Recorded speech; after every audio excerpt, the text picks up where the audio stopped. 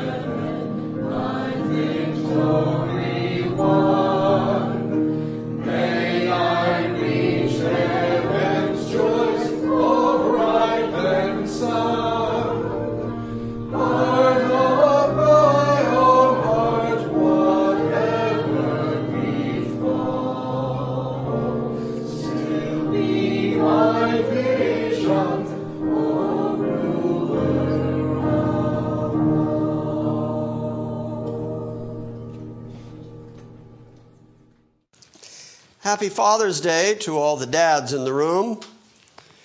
Speaking on behalf of dads everywhere, sometimes being a dad is a tough task. I had the very good fortune of being raised by a really good dad, so I count myself as quite fortunate. For that reason, I like to, on Father's Day, remember my own father, because he was a good guy. All right, turn to the book of Mark. That is where we are this morning. We've been working our way verse by verse through the Gospel of Mark, and we are at the moment in chapter 4. We will be picking up this morning in verse 26. You may recall in the early going in the book of Mark that I said Mark is really emphasizing Jesus' authority. We have seen several demonstrations of that authority.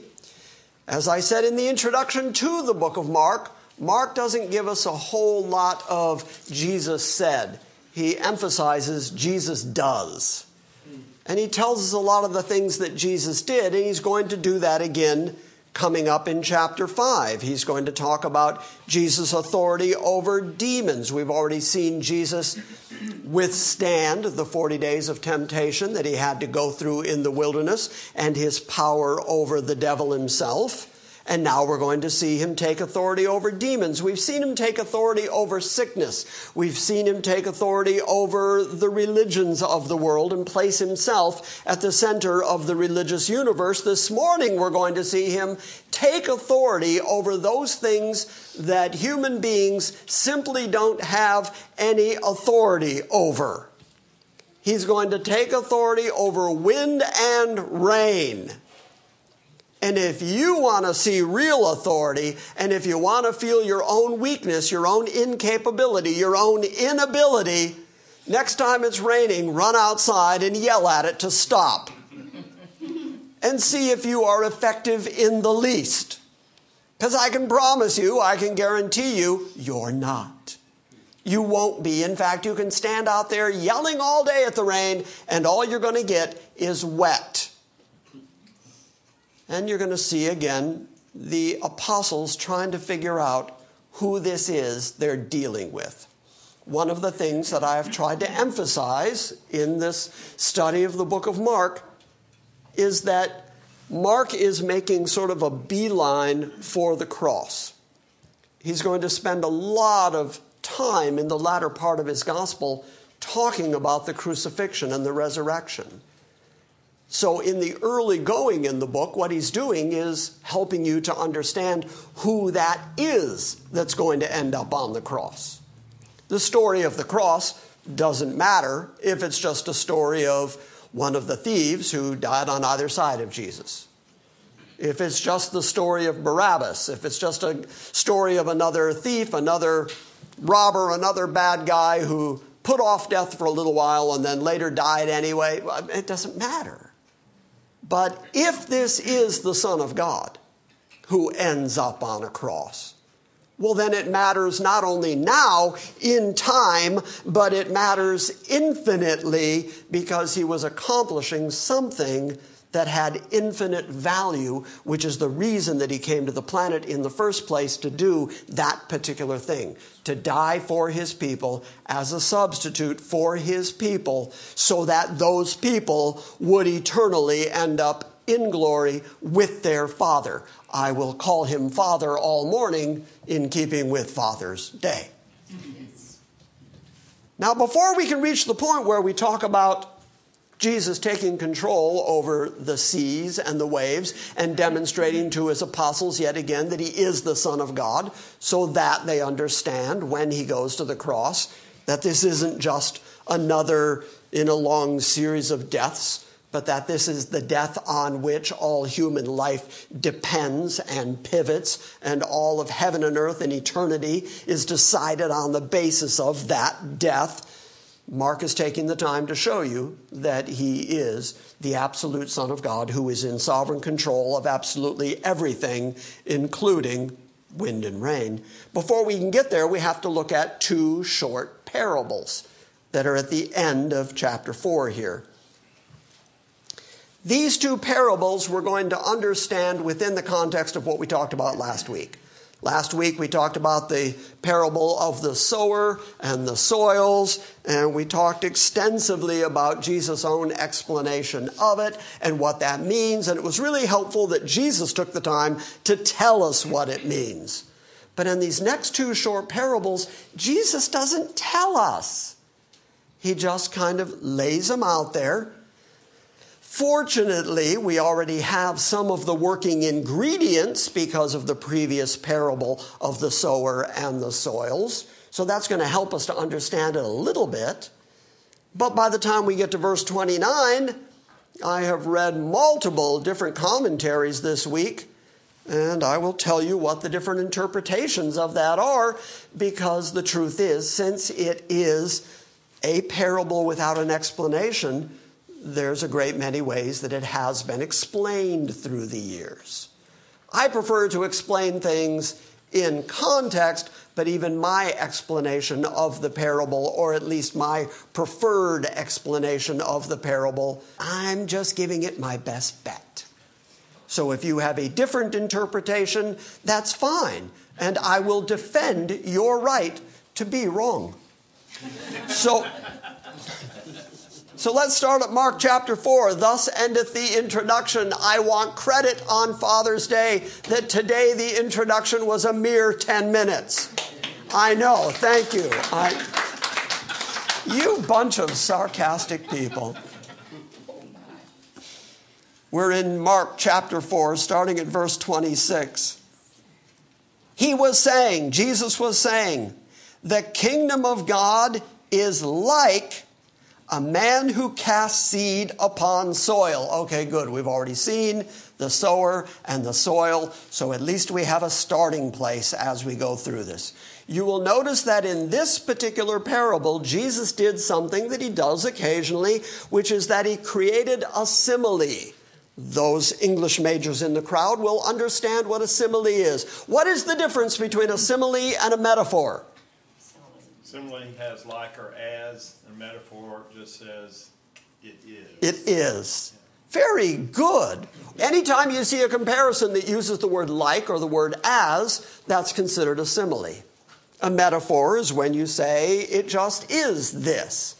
So he's saying the kingdom of God is like a man who casts seed upon the soil. Now Jesus knows what the kingdom of God is like. He knows what heaven is like. That's his home. He knows it like it's his living room. He knows the kingdom of God like the back of his hand. But he understands that human beings aren't going to be able to comprehend the vastness and the wonder and the beauty and the majesty of the kingdom of God. How can we possibly comprehend such things? And he's using the word the kingdom of God here in such a way that it's going to be descriptive of how God's presence and his word and faith in God spreads in the earth. And he's going to call that the kingdom, the outgrowth of God. And he knows that we don't get it. In fact, in verse 27, he's going to say that the man himself who's casting out the seed, he himself does not know. Jesus is real clear to say there's parts about the kingdom of God you just don't know. You just can't comprehend. You just can't get it. That's because those parts are up to God. You have no control over those things. You just do your part. Your part is cast the seed.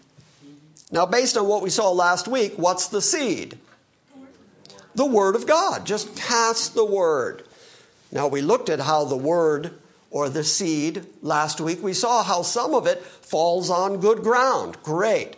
30-fold, 60-fold, 100-fold, fruit-bearing. Great, good ground. But then we saw 3 other kinds of ground that the seed fell on that produced nothing, because it was either packed down or it was rocky and the birds came and plucked it up, or it got choked away by thorns. But you will notice that the sower still threw seed in all those areas. And so as you're throwing seed to plant in a field 2,000 years ago in the Middle East, you did it by hand and you did it by casting it out there. You had no control over where the seed fell. You just threw it out into the field. And if some fell on the rocky parts and got taken away by birds, well, that's just what happened. That's what it takes in order to get the seed to the good soil. Are you getting the comparison yet? Yes. Our job is to cast the seed. Our job is to promote the word. Now, there are folks on the planet who are known lovingly as hyper-Calvinists. Have you ever heard that term, hyper-Calvinists? And one of the hallmarks of the hyper-Calvinistic way of thinking is they say we should only preach to the elect, which would be fine if we knew who the elect were. It would have been much easier if God had made the elect obvious. Maybe make their hair stand up on one side or have them glowing bright fluorescent orange or something so that when we saw those people, we could go, oh, good, you're the elect. Have I got something to tell you? But since we don't know who the elect is, since we don't know who the elect are, I'm an English major. Did I mention that? Since we don't know exactly who the elect are, we preach to anybody, everybody, far and wide. Anybody that'll sit down and listen, our job is to tell them. And so, the kingdom of God is like a man who casts seed upon the soil. And he goes to bed at night and gets up by day. All Jesus is getting at there is that time passes. He goes to bed, he gets up every day, he's living his life. You will notice what he's not doing. He's not standing over the seed, yelling at it to grow. He's not beating the seed. He's just putting it out there and then leaving it to do what seeds do. But he's not in control of it. How many of you have ever planted, watered, and grew anything? Okay, that's just about everybody. Okay, did it grow better when you yelled at it? No. Grow! I need tomatoes! Does that get you anywhere? No, nothing good comes of that. In fact, you have no control. If you plant a tomato, which we have done, we've planted upside down tomato plants. And then we waited every day. Oh, we fertilized and we watered and we waited and we went out every day. And I'd say to Megan, any tomatoes yet? No. Longingly. And she'd say, no, we better go to Food Lion. And we'd go buy tomatoes while there was a tomato plant on our front porch. We had zero control, is my point. It didn't matter how badly I longed for the tomatoes. No tomatoes. We had one tomato plant, grew 0 tomatoes. Oh, it grew lush and it grew long and it had vines and it was just great. No tomatoes. No yelling at it. No hoping. No begging it. No cajoling. No pleading with it. Made it bear fruit. Do you get what I'm saying? And so Jesus takes the time to say, he goes to bed at night, he gets up by day, and the seed sprouts up and grows. How? He himself does not know. He doesn't know how the seed grows. He just knows if you put the seed in the ground, then plants grow. And that, by the way, is as much as any of us know. That if you take a seed and you put it in the ground, little water, little fertilizer, hey, it grew something. But you don't know how that happened. You didn't do it. You're not in control of it. Well, Jesus knows that. Remember, he's talking about the kingdom of God. He's talking about how the word is dispersed.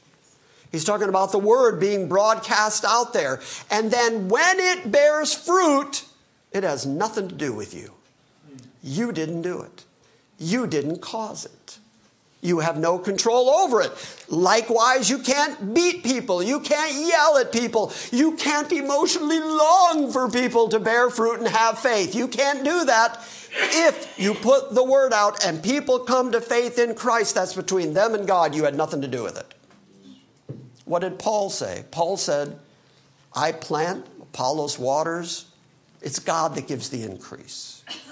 So all we can do is plant the seed. Disperse the seed. Put the word out there and trust that God, by his Spirit, will do the parts that only God can do, that we can't do. Verse 28. The soil produces crops by itself. That's his way of saying we don't know how that works, but it works. You throw the seed out there, and then the soil produces crops by itself. So what is that telling us? If we disperse the word of God and it falls on the good soil, it's going to produce fruit. We don't know how. It's not up to us, but it works. It works. The word works. God said back in Isaiah that his word would not return unto him void, but would accomplish that whereunto he sent it. He sends his word to people, and that word accomplishes things because the Almighty God has determined what his word is going to accomplish. And that, I say again, is not up to you. What's your job? Disperse the word. Put the word out there. Let the word do its work. That's why here at GCA for all these years, we've just been pounding on the Bible. Because I actually believe and actually trust that the word will do its work. If I stand up here and tell you fishing stories and sports analogies, it might be entertaining and you might go home and think, oh, Jim was so clever. But it's not going to help your soul. It's not going to help your eternity. It's not going to help your relationship with God. What you need is the word of God from God in order for you to have any confidence and faith in God. That's right. So we go back again to the word, to the word, to the word. When the word is planted in the good soil, it produces crops all by itself. First there's a blade. This is just Jesus saying that he understands how these things work. First there's a blade. And then there's a head. And then a mature grain grows in the head. That's exactly how wheat grows. Let's say you're planting corn. It doesn't immediately grow up an ear of corn. You don't walk outside and go, look, there's an ear of corn on the ground. The way that you know you're being successful is that a stalk grows up first.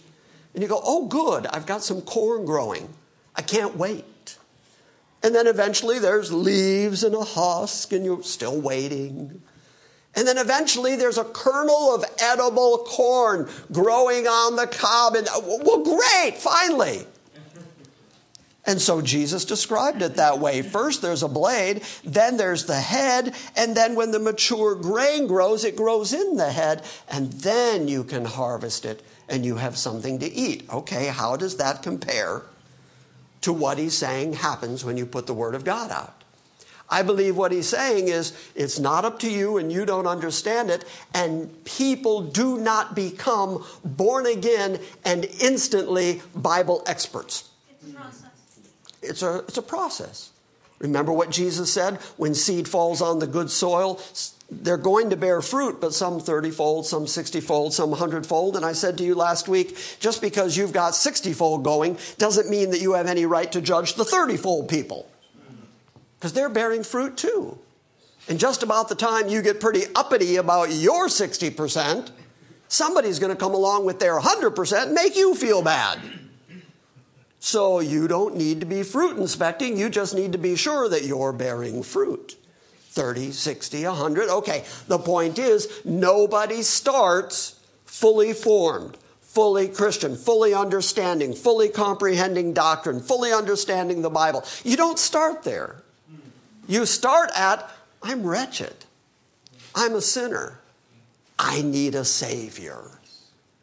And then the simplicity of the gospel, that everyone who believes in Christ will be saved and will be forgiven. That simplicity starts your journey. And you understand the necessity and your need of Christ. And then you grow in the grace and the knowledge of our Lord. And you start understanding doctrinal things. And you start getting biblical things. And you probably would be willing to admit, boy, that's a terrible sentence. How many of you would be willing to admit that you have grown in the grace and knowledge of God in the last, let's just say, 3 years? Yeah, right away. because that's the way it works. It starts just a blade. And then eventually grows a little bit more. And then there's a head that looks like it's going to produce fruit. And then eventually there's good fruit growing inside the head of grain. Okay, I think Jesus is saying it's a process. It's a growing thing. But then verse 29 says, but when the crop permits, he immediately, there's Mark's use of the word immediately again. When the crop permits, he immediately puts in the sickle because the harvest has come. That's the verse that I said I have read commentary after commentary after commentary, and everybody seems to have a different interpretation of it. There is one interpretation, one of the more common ones that I have found, that says what that's about is that God starts you out not knowing anything, and then he produces faith and grows you, and then the harvesting part is that he puts you in the church. Makes no sense to me. Because when Jesus was speaking to his Jewish audience, the entire concept of the church didn't exist yet. When he spoke this parable, would he have been expecting that his apostles were going to understand that it meant you get put in the church? Well, no. There's another interpretation of it, which I find really fascinating, and yet it's very common. That in the life of the believer, as you're growing in faith and confidence in God, as you're growing in faith in Christ, when you reach that point of spiritual fullness or maturity, that's the point at which God ends your life. And that's the harvest part. God harvests your life and you go off to heaven. I also reject that thinking. Because what that would mean is the church never has the benefit and the good graces of having a mature Christian with them. Because soon as you reach maturity and the point where you can instruct others and you understand what's going on, God takes you out. So the church is left to just kind of wander in the wilderness forever going, man, I hope somebody figures something out. Anyway, I don't like that one either. Across the board in the Bible, when Jesus speaks of harvesting, it's usually end of the world stuff. It's usually eschatological stuff. It's usually the angels coming like reapers, putting in their sickle. That's the language of the book of Revelation. Jesus told a parable about the wheat and the tares, and Jesus saying, leave them both until the end of the age, and then when it's time, you'll gather them up together and we'll separate the tares from the wheat and throw the tares into the fire. Okay, that's all eschatological language is my point.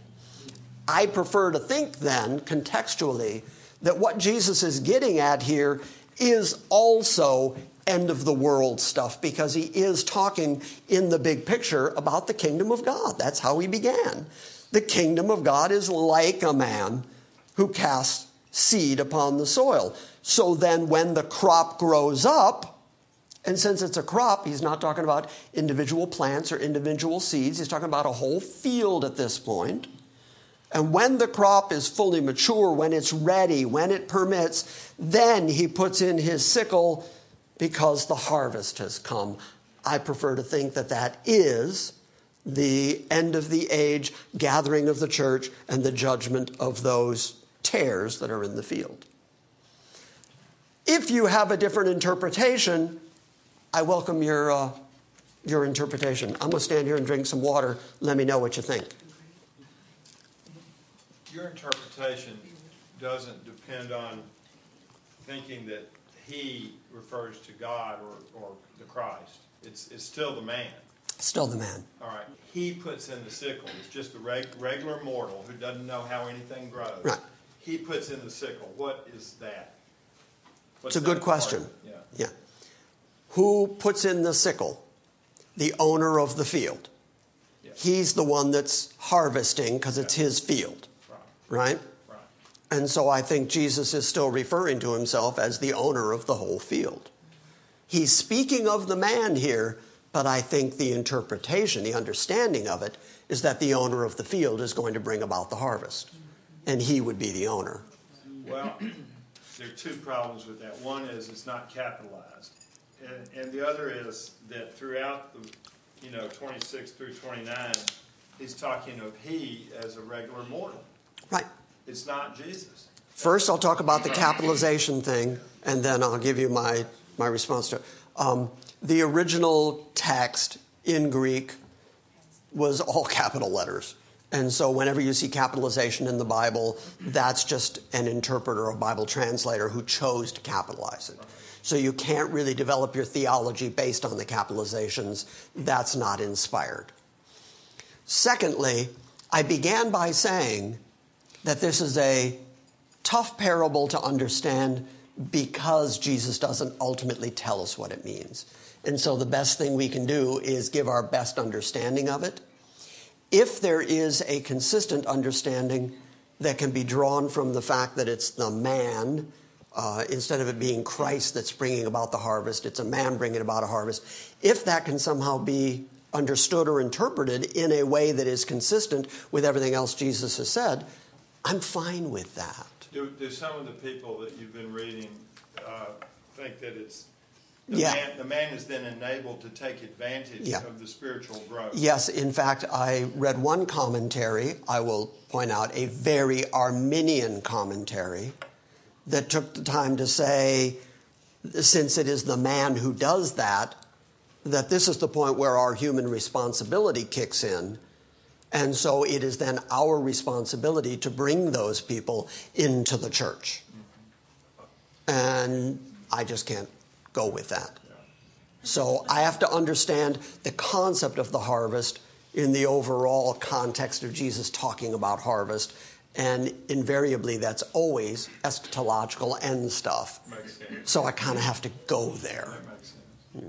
Yes? Since it's Christ's church, he gets credit for spreading the word, even though he uses us to do it, doesn't he? Sure. It's his word. If he hadn't given us the word in the first place, would we have anything to spread? Right. I feel like there's not a conflict there, then, because he's still ultimately spreading the word in his field, and he's the harvester. Even when the sower goes out to sow, whose seed is it? Whoever owns the land has bought the seed. He puts the sower out in the field sowing. Right. Yeah. Not going to go do that myself. Yeah. Yes, sir. Joel chapter 3, verse 11 says, "Bring down your warriors, O Lord." So we're talking about the Lord. The next verse, it says, "There I will sit to judge all the surrounding nations. Put in the sickle, for the harvest is ripe." So Joel's interpretation is right where you're at. Yeah. Yeah, it's very, very consistent that the harvest language is eschatological end times judgment language. Yes, ma'am. I'm tad curious. Did anybody interpret that as a tithing? As a tithing thing? Yeah. No, I didn't see that anywhere. Oh, I'm surprised. And thank goodness for it. Yeah. I thought, you grow up and when you return a man takes, from you, takes the fruit. Doggone it, I think that's the right interpretation. No. I'm surprised. I thought a lot of people would go that way. I haven't heard that. Yes? If you don't harvest the fruit, it dies and it's ruined. Yeah. So it has to be harvested. Yeah. It's good. While it's ripe, immediately. That's what he says. Yeah. It's good typology, isn't it? Sure. Yeah. Did you have your hand up, Sandy? Yeah, I was going to say you have to line it up with the other scriptures in its context. They all say the same thing when you line them up in that perspective. Yeah. That one can't stand out by itself. Context. Context, context, context. We're very big on context here at GCA. All right. Have we done enough damage to that parable? Well, then in chapter 4, verse 30, he's going to throw out yet another parable. And he says, "How shall we picture the kingdom of God?" So he's still talking about the kingdom of God. He's still trying to explain the kingdom of God to people who aren't going to be able to comprehend it, but he's also hiding the truth from people who don't have ears to hear or eyes to see. So he's speaking continually in parables. How shall we picture the kingdom of God? Or by what parable shall we present it? It is like a mustard seed, which was sown upon the soil, though it is smaller than all the seeds that are upon the soil.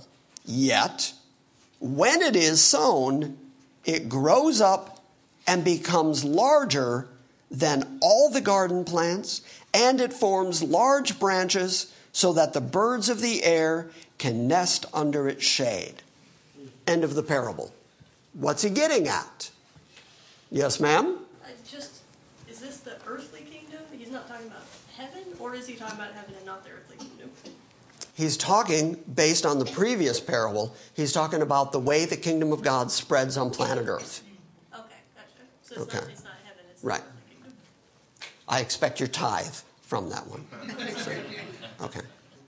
But since he said it's the kingdom of God, what we know for sure is it starts like a mustard seed, which is, he points out, the smallest of all seeds. So what we know is he's saying it starts small.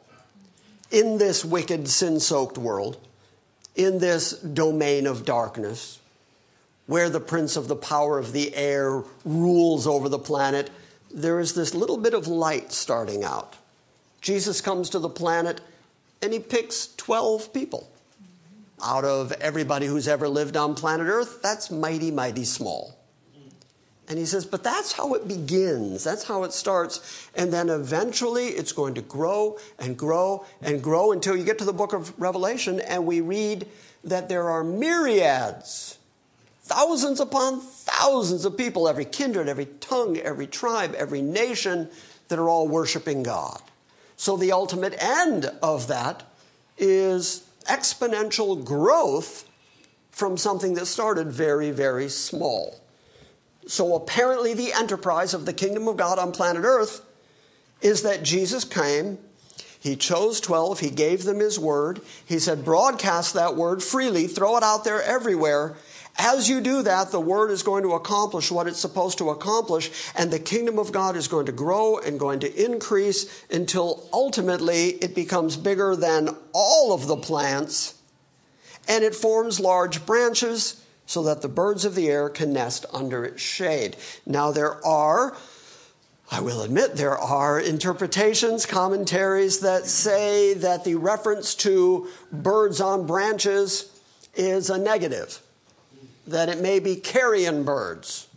And so it's a negative thing, that the kingdom of God not only grows, but that it also is infested with bad actors, the same way that as the good fruit grows up, there's also tares in the field. And so some people make that equation. I think if you just take the parable at face value for what it says without importing any other ideas from any other parables into it, what you get is simply the idea that the kingdom of God starts very, very small and then continues to grow, and it grows to the point where it becomes the biggest of all kingdoms, which we know from the book of Revelation, it absolutely does end up being the biggest of all kingdoms, as all the kingdoms of the planet end up having to do obeisance to the kingdom of God on planet Earth. So that would be my interpretation. Anybody got anything else, George? No. As much as I like to talk, I can't think of anything to say.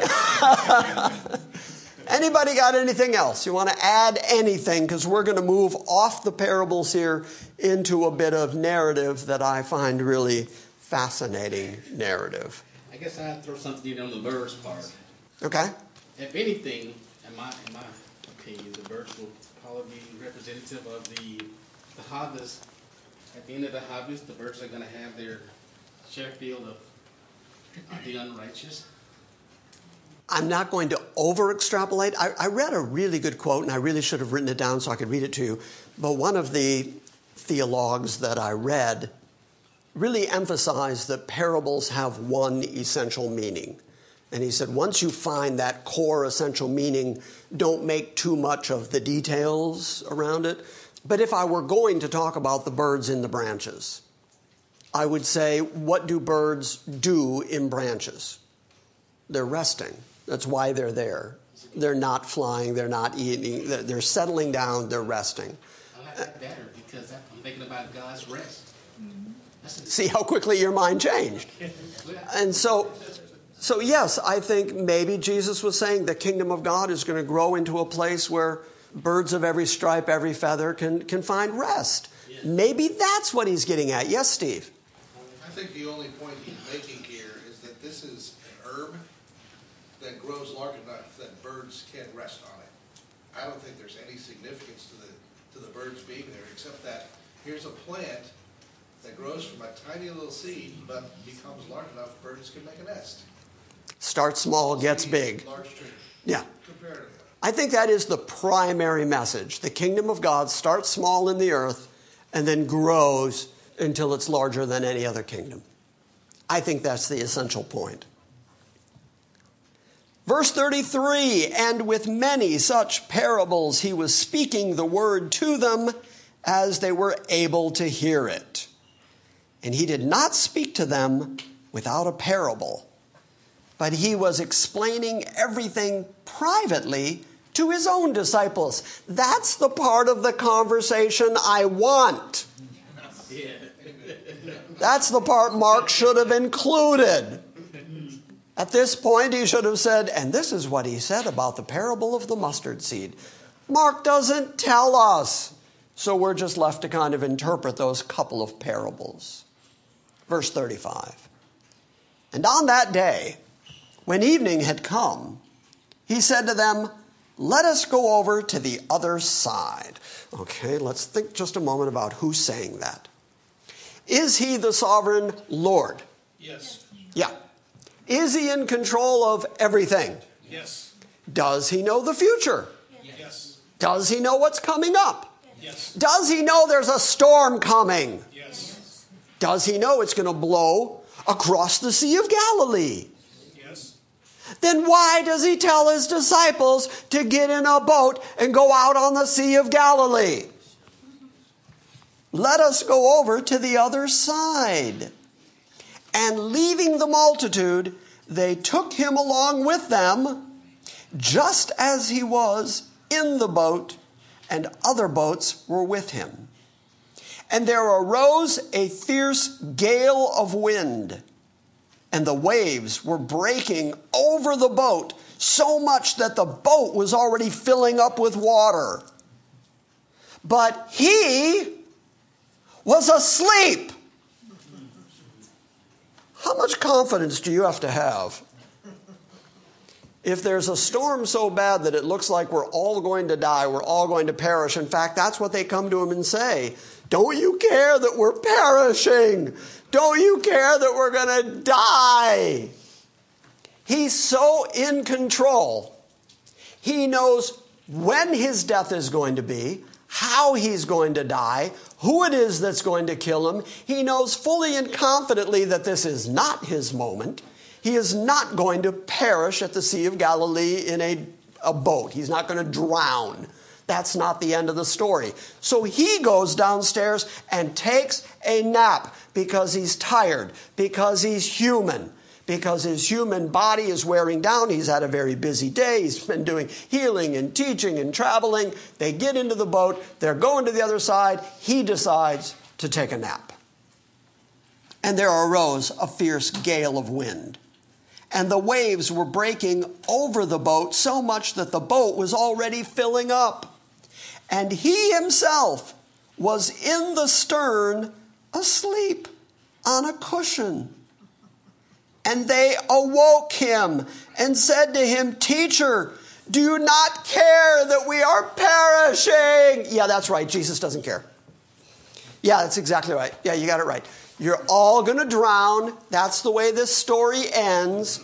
You're all going to end up at the bottom of the sea, and he's going to sleep right through the whole thing. Yes, that's exactly how this thing ends.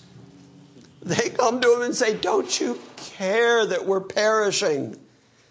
Now, if Jesus is anything like me, and probably like all of you, he hates to get woken up. Because I know I hate to get woken up. Especially over something that is settled. It's already okay. Where is your faith? And being aroused, says verse 39, he rebuked the wind and said to the sea, "Hush, be still." And the wind died down and it became perfectly calm.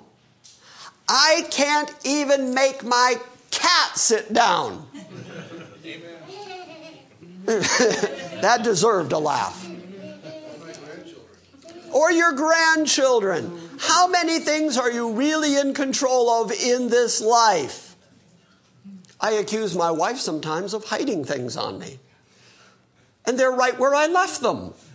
Because I don't even have control over inanimate objects. They seem to disappear and then show up. I have no control over anything. He has absolute authority, absolute control over absolutely everything, whether it's demons, whether it's the devil himself, whether it's sickness, whether it's life and death, whether it's the quick and the dead, whether it's weather. Whether it's weather. Even if it's storms, he's in control of it. And all he has to do to stop the wind, the gale, the sea, the waves, all he has to do to stop them is say, "Hush. Quit it." And it lays down at his feet like a puppy. I mean, it just stops immediately. And the wind died down and it became perfectly calm. And he said to them, "Why are you so timid? How is it that you have no faith?" They've already seen him do the miracles. They've seen him healing people. They've seen the mobs. They've seen him feeding mobs with a couple fish, couple loaves. They've seen blind people seeing. They've seen lame people walking, dancing, shouting for joy. They have seen the very miracles that would emphasize the fact that he is the very Son of God on planet Earth. They've seen all that. But bring a little storm. And what do immediately? "We're dying! Don't you care?" Okay, be honest with yourself. When's the last time you were going through a storm and you heard yourself say to God, "Don't you care? Don't you care? I'm suffering. I'm hurting down here. This is tough. Don't you care?" Yeah, he cares. Yes, he's intimately involved in it. In fact, he knew the storm was coming when he told them to get in the boat. It turns out it was a test of their faith. So that he could say to them, "How is it, after everything you've experienced, after everything you've seen, how is it that you have no faith? Why would you wake me up for this? Wouldn't you know that I would have control over these things?" It was during a storm that Jesus came walking on the water. You think he's going to drown? He's in absolute control of everything in the natural world. And so he says, "Why are you so timid? Why are you afraid?" How about him sending the storm? Yeah. How about that? Him sending the storm, him controlling the storm, he's in charge of it. And yet they, for all the things they had seen and experienced, nevertheless, yet they were afraid. How many times, by the way, and you probably don't know the exact number, I don't know the exact number, but you've seen it time and time again. Jesus shows up and he says, "Don't be afraid, it's me." Don't be afraid. Because people get around him and they're constantly demonstrating what they really are. They're afraid. We as human beings have two primary motivations: gain comfort, avoid pain. And we spend most of our life doing things that cover our insecurities. Because most of our life is about the things we're afraid of. What's going to happen next week? What's going to happen tomorrow? How am I going to eat? What if this happens? What if that happens? I'm afraid of the future. I'm afraid of myself. I'm afraid of everybody else. I'm afraid of what you think of me. We're constantly afraid. So we're constantly dressing ourselves a certain way or buying certain ornaments or driving certain cars or doing certain things so that people will accept us because we live our whole lives in this state of constant fear. And every time Jesus shows up, he says, don't be afraid. Don't be afraid. That's what he said to them right here. They had every good cause to be afraid. It looked like they were going to all drown. And he says, where's your faith? Because faith drives out fear. If you have faith, if you have confidence that God knows what he's doing, if you have faith that Christ is with you through the events of your life, through the storms of your life, then even in the midst of it, you don't have to be afraid because you know he's got it. Yes, you had your hand up. It's a question of timing. They would be perfectly happy if he awakened a little earlier. Right. It kind of reminds you when Lazarus died. And he tarried and tarried and tarried. Yeah, waited 3 days. Yeah, and they came to him and they said, oh, if only you had been here. If you'd been here, he wouldn't have died. Yeah. We're not happy with his sense of timing. Yeah. And it's up to him and his timing. So, did they perish in the boat? No. But did they have to endure the storm first? Yes. Yeah. Did the storm overcome them? No. What did the storm end up doing?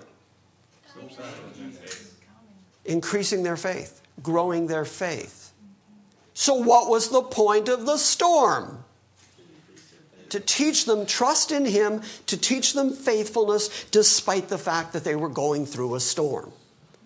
So Jesus was in charge of the storm, and he brought the storm. Jesus is in charge of the deliverance, and he brought the deliverance. But like Conrad just said, it's a matter of timing. He made sure they went through the storm so that he could also teach them to have confidence in him and not be afraid as long as he was with them. Is he with you? Yes. What are you afraid of? Yeah, sometimes people have said to me, I would be more Christian outwardly if I just wasn't kind of afraid. I'm afraid of what people will think of me. I'm not going to get invited to as many parties, or I might lose my job, or I might, all the reasons, all the rationales for not being outwardly, obviously Christian. And so you've got all these Christians who are kind of holding back instead of proclaiming Christ openly, freely, and instead of doing the very thing that we're supposed to do, sow the seed. Instead of doing that, we're afraid. Jesus says, what are you afraid of? You got me. I'm with you. What are you afraid of? Look, if the Lord of glory is with you, what man can hurt you? What man can harm you? And by the way, you shouldn't fear what men can do to you. You should fear what God can do to you. And so, that's the story of the storm. Why are you so timid? How is it that you have no faith? And they became very much afraid, says verse 41, which I find ironic and funny at the same time, because a minute ago they were in a storm and they were afraid. And then he calmed the storm and they became more afraid. They were more fearful of him than they were of the storm. The storms of life will happen, but if you ever encounter the real God, if you ever encounter the real Christ and the power of God incarnate in your life, if you ever experience that, you're going to come to a very genuine, reverent fear. And you're going to understand your obligation before him and that he has the absolute right to lay himself on you for the rest of your life. And you will say, yes, sir. Yes, absolutely. You're God, I'm not. You do whatever you got to do. They were afraid of the storm. Once the storm was calmed, they became very much afraid. And they said to one another, who then is this, that even the wind and the sea obey him? Okay, let's answer the question. Who then is this? Has to be the Son of God. That's what Mark is getting at. that has to be the Son of God. So when he gets him to the cross, that has to be the Son of God on the cross. That means that the reason he's on the cross is infinitely significant. And that's what Mark is getting at through demonstrating over and over again the absolute authority of the Son of God on planet Earth. Questions? Comments? Yes, sir. I think it's interesting that when Jesus addresses them. Are you under the impression we can hear you? I think it's interesting that when Jesus addresses them in verse 40, he uses a word that means fearful or timid. Yeah. But in verse 41, it's not the same word. It means they're filled with terror. Yeah. So I'm thinking normally I would be terrified by a storm that was filling my boat in the middle of the Sea of Galilee. Yeah. But no, them seeing the power that Jesus had over the storm terrified him. Absolutely. Put flesh and blood on it for a moment. If it was you, and there's a gang of us and we're just in a boat, and a storm comes up, and Jeff stands up and says, quit it, and the storm stops, we're going to have a whole different opinion of Jeff. Way to go, Jeff. Way to go, Jeff. We're going to have a very genuine fear of Jeff, because that's going to be something that we don't comprehend. Because, as I said at the beginning of this morning, I said Jesus is going to do something that humans can't do. And the very fact that he does it makes all the humans go, I'm terrified by the fact that you can do that. So that's who you're dealing with. That's the real Jesus of the Bible. Anything else? We are good? All right. Say goodbye to the internet congregation then. Goodbye. Thank you for listening to this week's Salvation by Grace Sunday morning message. Please visit our website at salvationbygrace.org for weekly updates and our ever-expanding archives. Join us again next time as we delve into the Word of God and study His sovereign grace.